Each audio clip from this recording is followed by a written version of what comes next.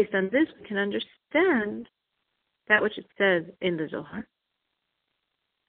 that God's presence is shining on our head like this flame that needs oil. And now we understand what that means. Because it says there that what's the oil? The oil is the good deeds, the oil of the commandments, the practical expression of God's will. But why is it compared to oil? Usually, traditionally, oil refers to God's wisdom. And here we're saying it refers to the good deeds we do for God, the deeds God commands us. But now we understand.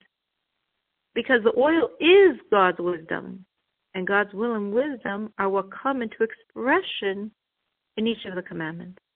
When you're doing the commandments, you're really expressing their source, the infinity of God's wisdom bound up with the infinity of God Himself.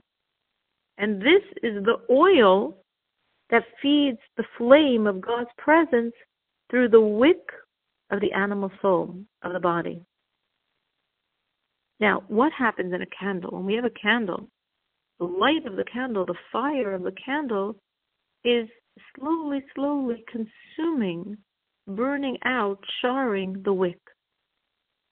And that's what's happening exactly by us.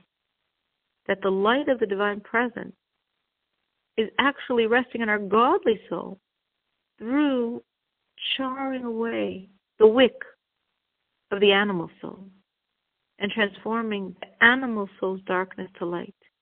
In the perfect saint, it's a complete transformation.